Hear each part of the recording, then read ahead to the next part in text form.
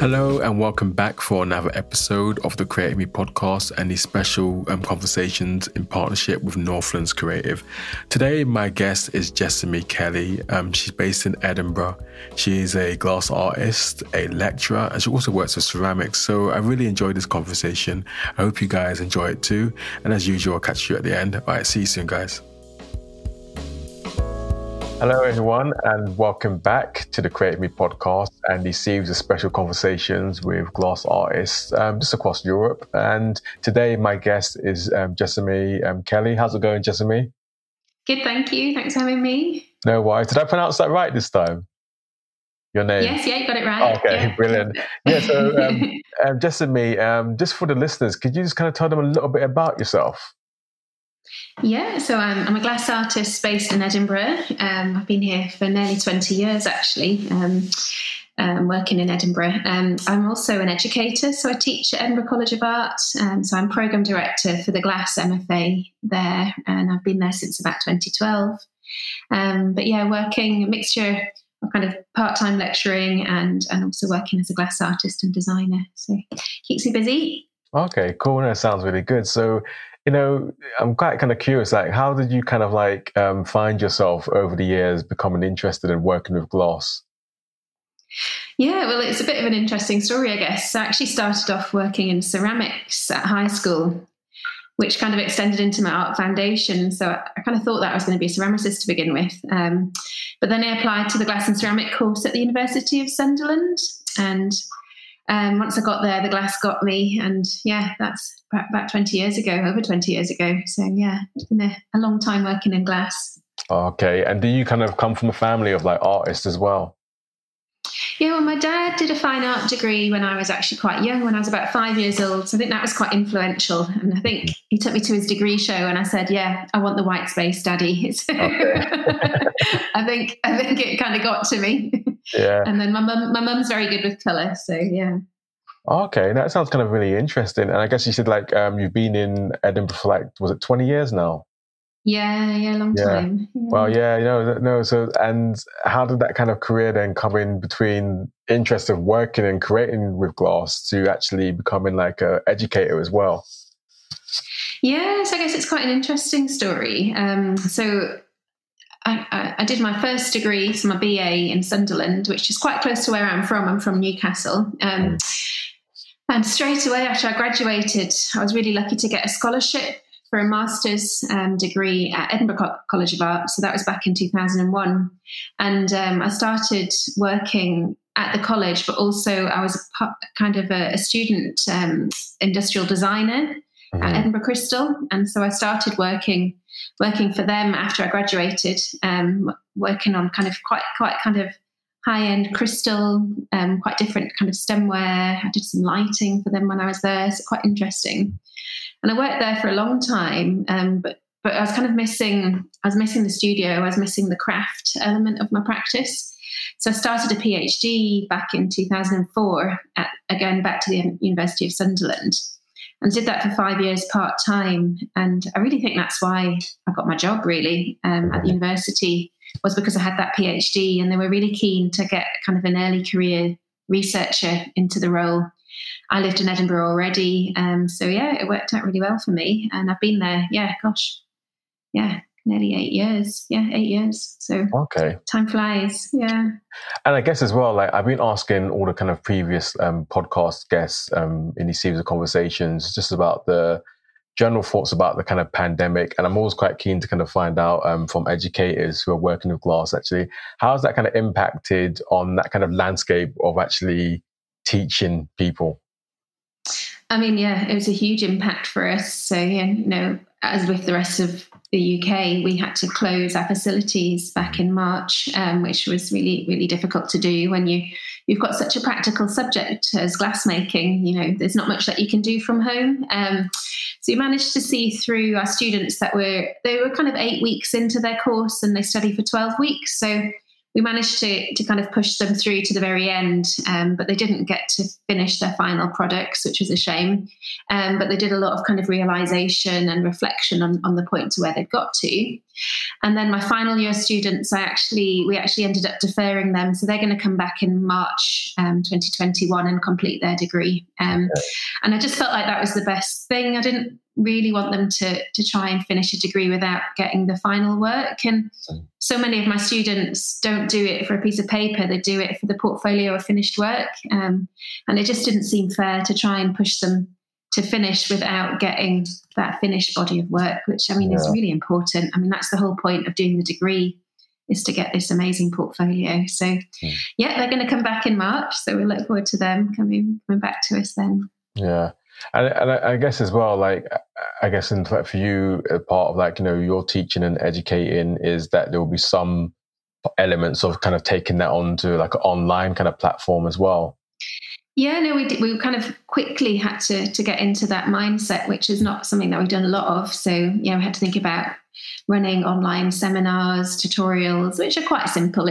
We use Microsoft Teams, but it's very much like Zoom. So I think with physical work, it really isn't the same. So I can sit here and be like, oh, here's my glass. And you can see it on the screen, but it's not the same as being able to pick it up and experience it. And, if a student's got, 20 samples of work, for them to hold it up to the screen, it's just not quite the same as that in-person one-to-one teaching. But the whole university, because Edinburgh College of Art's part of the University of Edinburgh, we've had to go to this hybrid system. And I think coming back this September, we're definitely more prepared, and we could record a lot of our lectures. So we do this thing called Flipped Classroom, where the students listen to the recording of the lecture, and then we hold a seminar group afterwards, and we're able to chat through, set questions, and get them maybe to be a bit more interactive. So it's quite good in that they've had time to prepare something, they've listened to it, they've reflected on the information, and then they can get a good conversation going with some examples that they found online or things that are kind of specific to their practice. So it's quite useful that way. And, I think maybe it is part of the future, the online, some online delivery for certain things. But, with such a practical subject like glass, we really need to be in the building. It's such specialist equipment that we have. And so from kind of day one of lockdown, I was just desperate to work out how we would get the students back for start of term in September and what that would mean for them. And I'm really pleased to say that we've got them back in and they're working, and the studios are open. And I just think it's so important. We're obviously exercising social distancing. But the students are able to blow glass. They're back in the plaster room, the kiln room. They're fully functioning. I guess they would tell me, and they would want people to know, is that their time is a bit more restrained, and they don't get a full day. They get half-day sessions. So, we're all working within kind of tighter constrictions. But again, they have to be more organised. So they have to come and be planned to know what they want to do in that 3-hour session. And maybe that is quite a healthy thing to be able to do. Because when you do finish university, you're starting to hire other people's facilities, and you don't go in and wander around and think what you're going to do. You go in with an action plan. Yeah. And so this is like a kind of a speeded up version of the future for them, I think. So they can kind of get focused. Yeah. No, it sounds really good that, to get the young students actually in, obviously, like you said, social distancing, and it's kind of picking up on what you're saying, that, kind of almost like it's a bit of an acceleration in terms of their kind of professional development. For sure. Yeah. And obviously having to work online as well. I think online portfolios are going to be a huge thing for them, especially if you can't have that many exhibitions. So, all the digital skills they've learned in a really fast period, I think are so advantageous for their futures. So going back to you, Jessamy, and your particular practice of working with glass, what is your particular practice? What are you kind of focused on when you're working with glass? Yeah, so my work's quite varied. I've got a craft and design background in both glass and ceramics. I think I said that. But I completed my PhD back in 2009, which was very much kind of materials and research focused. So I was working on combining glass and ceramics in a hot state, which sounds like, that sounds doable. But when you look at the kind of the kind of structures of glass and ceramics, it's quite difficult to do because glass expands when you heat it and ceramics shrink. So when you put them together, they crack and there's a lot of stress. So I was able to match the compatibility of the ceramics with the glass. So I changed the recipe of my ceramic that I was using and made it compatible with glass, so it can have been encapsulated within. So, quite tricky stuff at the time, and it wasn't an easy playing field. The PhD took 5 years part-time. Right. And there was a lot of ups and downs, a lot of mistakes, a lot of trials and errors, which I think probably makes me quite a good educator these days, because I don't expect perfection from students, and I say to them, we don't assess the artifact, we assess the process. And for me, process is everything, and being able to experiment with new materials and new ideas is such a kind of a joy, really. Mm-hmm. And then I've also got this kind of second career or kind of parallel career as an industrial glass designer. So I worked at Edinburgh Crystal for a long time when I was younger, but I still take on freelance projects. So I'm working with Cumbria Crystal in the Lake District at the minute on a few things. But yeah, it's good. It kind of keeps me busy, and I love flexing between design and craft. And I think it kind of keeps me quite agile to the discipline, and I can see it from a design perspective or a craft perspective, or I can kind of blur those boundaries as I move. And I'm working on some pieces for Northlands at the minute for the exhibition. So that's, I'm quite interested in sustainability. So I'm working on some recycled glass pieces that I've cast up, and they've got kind of a landscape feel to them, and they're a little bit of a comment on the Anthropocene and the way that, that we approach materials, how materials are so important. They matter so much in our lives. And, where do we source those materials from, I think is really interesting. Mm-hmm. Yeah, you mentioned there that the projects you got coming up with, like in Cumbria, the Lake District. The Lake District is a very fun place for me. I got married in Ambleside as well. There you go. Yeah, it's a really beautiful place. I know, I mean, it can be quite dreek, like Scotland. But this is Ulverston, the factory, and it's a beautiful place. I mean, it is just outstanding. Really, they're very lucky. But things happen to them very often, like the bridges are out of order, and there's a really quite severe weather systems there. So sometimes it can come up against their livelihoods. But, Yeah, because you was kind of like, you mentioned about like, the kind of process when you was kind of like working with ceramic and glass, like, and in kind of partnership. And I think that's kind of one thing that kind of highlighted as kind of through previous conversations, actually, that there's so much kind of like a lot of hard work and effort goes in, and technicality, I think, when working with glass, I kind of definitely underestimated that before getting into these series of conversations as well. So like, how do you kind of like keep yourself kind of maintain that kind of motivation going when you're kind of like, you go through this process and you think it's going really well and you have to kind of start again. For me, I've got a little kind of limited kind of like time span in my mind to kind of like be that patient. So how do you kind of like keep that motivation going? I think it's the materials. I mean, one of my students was hilarious one day, and she's like, glass really hates you back sometimes. It doesn't want to do what you want it to do sometimes, and you have to really push it and push yourself a bit. And I guess, I'm quite a stubborn person. So, my PhD, the material testing was horrendous for about 3 years, and really only started working towards the very end. And everyone was like, oh, I don't think it's going to happen for you, Jess, and you're doing something really difficult. And, maybe you should just, write it up as something that didn't work. And I was like, no, it's going to work. And just kept trying and trying. And, if you read about people in the past, somebody like Palazzi, who's like quite a famous ceramicist, he tried to do something similar for years and years and failed. And, I think the failure is kind of part of the process, and, not turning away from it. And I think we're all, lots of glass artists are very aware of how difficult things can be at times, and what you have to keep doing. And sometimes you don't always necessarily want to talk about it, but I think this kind of new Instagram culture is quite interesting, because we're sharing an awful lot more about our processes. There's lots of live streams, and people are sharing in the kind of in the process as well as the final piece as well. So I think people are kind of see the value in the practice, but also the value in the failure as well. And I don't think you learn by just doing what works the whole time. I think you learn when you start to go out of your comfort zone and challenge yourself.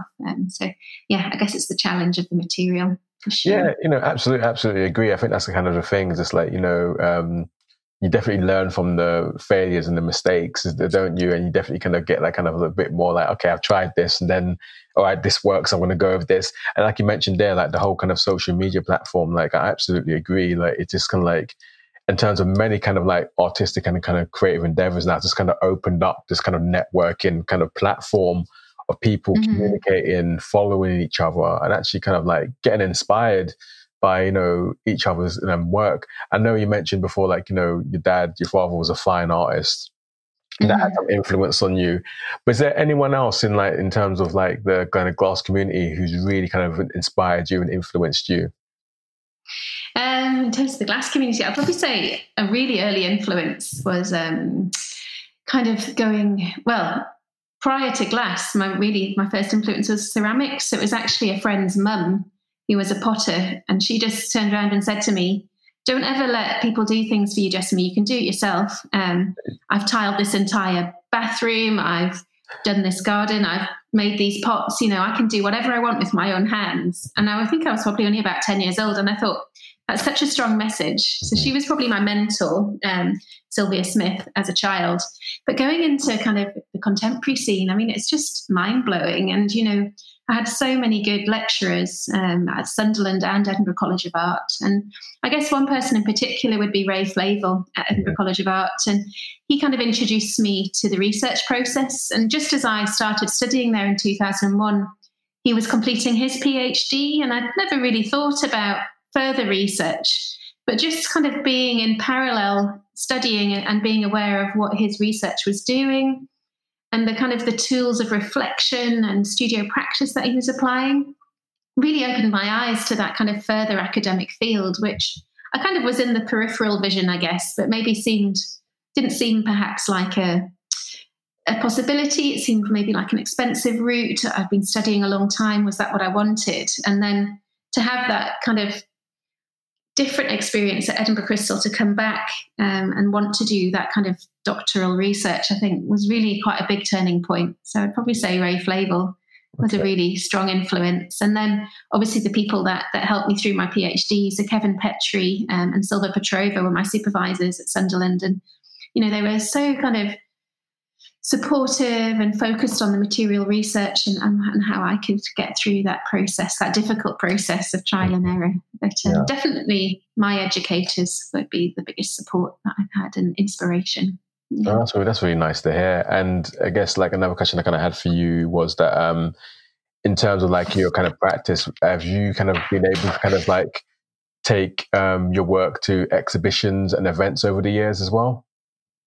Yes, I mean, gosh, my CV's crammed with different things. And, you know, I think I was at the start of my career, I was open to everything, and I probably did a bit too much. And I did shows all over the place. But now I've got 2 children, so I'm a bit time poor sometimes, and with the heavy teaching load. So I kind of pick and choose my exhibitions. But yeah, I've shown internationally, in America, throughout Europe, and obviously quite a lot in the UK and Scotland. But yeah, getting your work out there. I mean, I just think, people don't know about you until you shout about it, or you're showing, or you're supported. And the gallery support that I've had over the years has been really in kind of instrumental in my career, really. And certain events, like when I first graduated, I did New Designers in Islington, London, and then I did it again after my master's show. And every time I did that show, I would get work, I would get shows, I would get freelance design work, and you know, it's that kind of exposure. You need it at an early stage of your career, and then I guess things just start to roll, and the exhibitions come through, and you get to work with really interesting people. I've worked on interesting collaborations, interesting residencies. You know, it starts to kind of fit into place, and it defines and structures your career, I guess, as an artist. Okay. So yeah, it's been very, very good. Yeah, that's one thing. Like, you know, you mentioned about collaborators as well, and that's what I want to ask you about. Like, you know, where's your kind of career taking you in terms of actually collaborations in your work? Yeah, so I guess as an educator, I get an academic percentage to my work. So I can kind of pick and choose who I want to work with, and I guess I'm in quite a good position in terms of University of Edinburgh College of Arts within that. We're a Russell Group university, so we've got access to fantastic funding streams.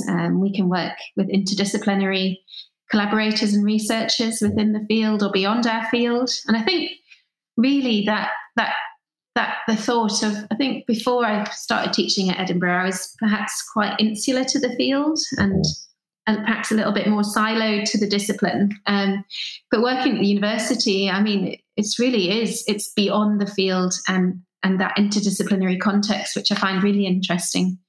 So I'm a vice chair of a research group called RAFT at Edinburgh College of Art, and we've got members on that who we collaborate, partners within Scotland in the main, but definitely focused on collaborations within craft, events and workshops that we can run that encourage collaboration between myself as a researcher, with other researchers, with curators, with practitioners, anybody within and beyond the field, I think. So, yeah, collaboration is really important. And I think it's kind of it's a bit like my move into design as well, because when I first came away from my BA, I was very much on private practice in a sense, this kind of independent craft journey where I thought of an idea and I made it myself, and I didn't need anybody else in that equation. I was very independent.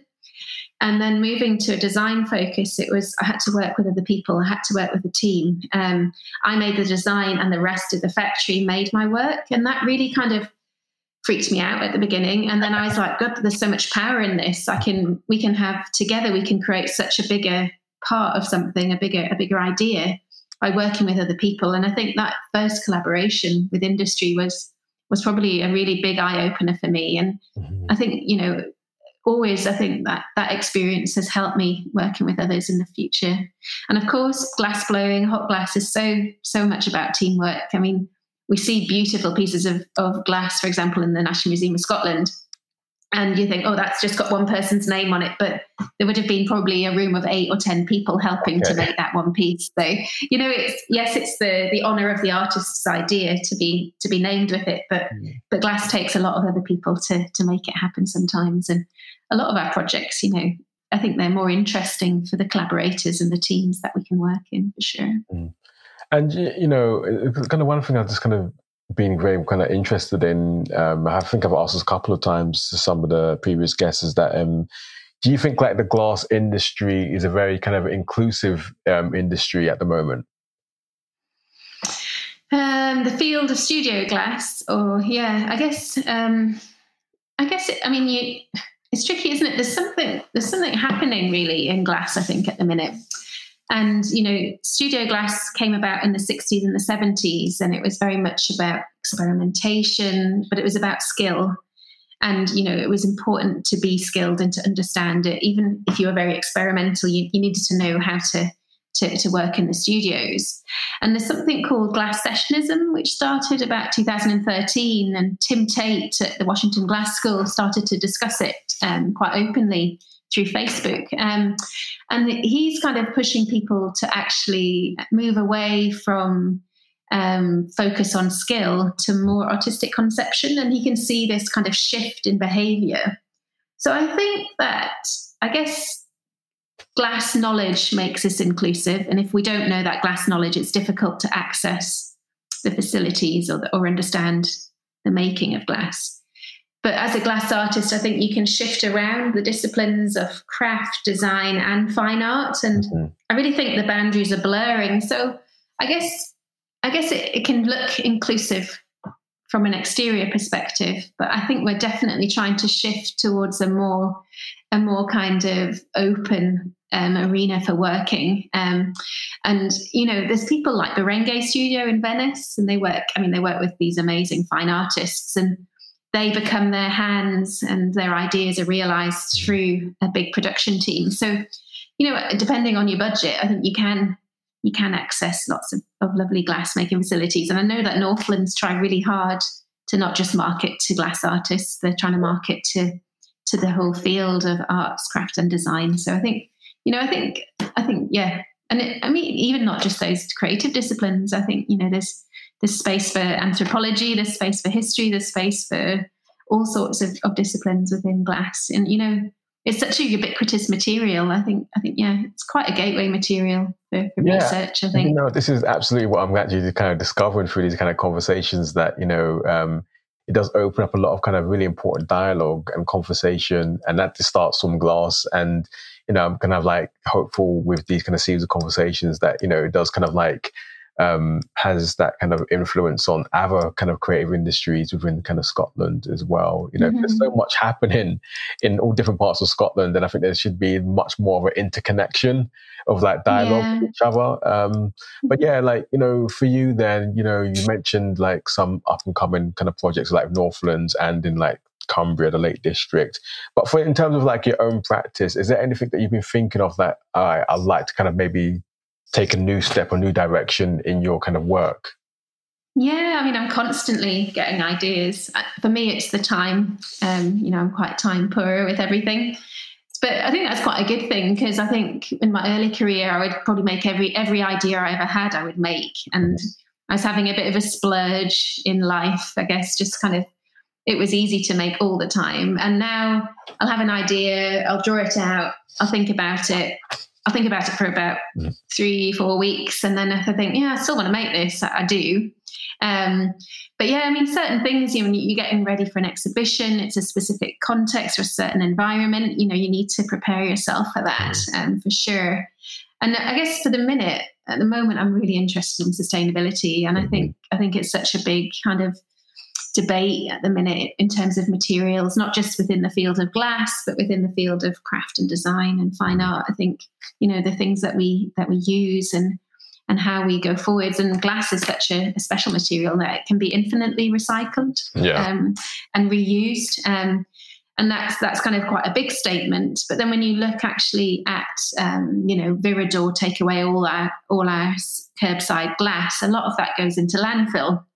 So there's kind of, we're all doing really good by using glass, and it's great, and we're saving the environment. But, that longer term circular economy actually isn't as perfect as we think. So, I think there's lots, and I don't necessarily think that glass is the ideal medium to realize the circular economy, because it's that kind of a high energy production to get glass. But I think that you can create a narrative or a debate around environmentalism through materials. And I think that's probably the most exciting kind of ideas that I have on the table at the minute, for sure. Yeah.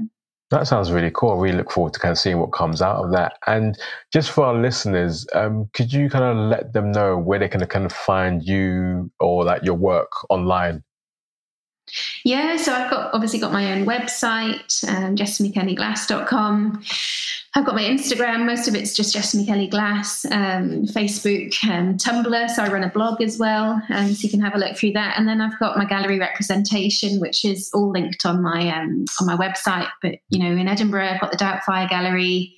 There's lots of galleries that I've supported and shown my work over the years, so they obviously have that online presence for me as well. But yeah, I mean, it's so important. And, I guess at the beginning of my career, it seemed like quite a big step to get a web page. But now, Squarespace is there and everybody can have one for £10 a month. But, I think it's so important. And, I teach a professional development course at university, and it's not just for glass students, it's for lots of different students in the School of Design at Edinburgh College of Art. And, it's that online platform. I think, you need it, and it's so important to be able to get that message through those means. Yeah, I absolutely agree. It's something that I kind of just discovered when I started the podcast about 3 years ago, that importance that no one's going to see any of your work unless you're actually putting yourself out there and your work out there for people to actually engage with, to get feedback and stuff. So I absolutely agree with that. And it's good that you're actually teaching that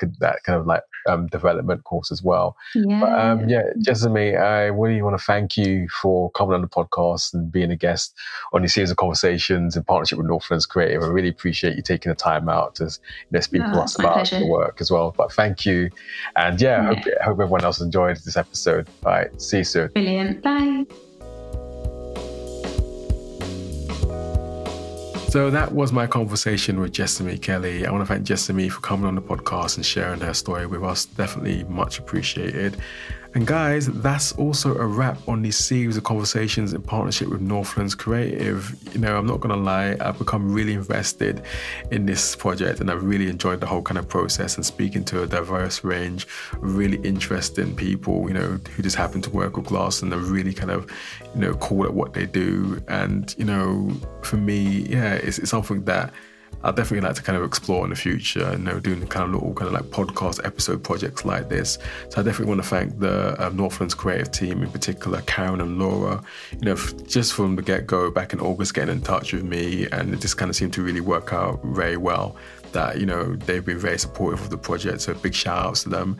And also a big thanks as well to the episode sponsors, Creative Scotland and Creative Europe. You know, without their support, these conversations wouldn't be possible, so big shout outs to them. And yeah, I hope you guys, you know, continue to listen to the podcast if you just discovered it via these series of conversations. And also, yeah, I'm going to be doing a few more kind of interesting things in like 2021 that I hope you guys, you know, will kind of like tune into and find interesting. But that's enough for me rambling on. Take care, guys, and I'll catch up with you soon. All right, bye for now.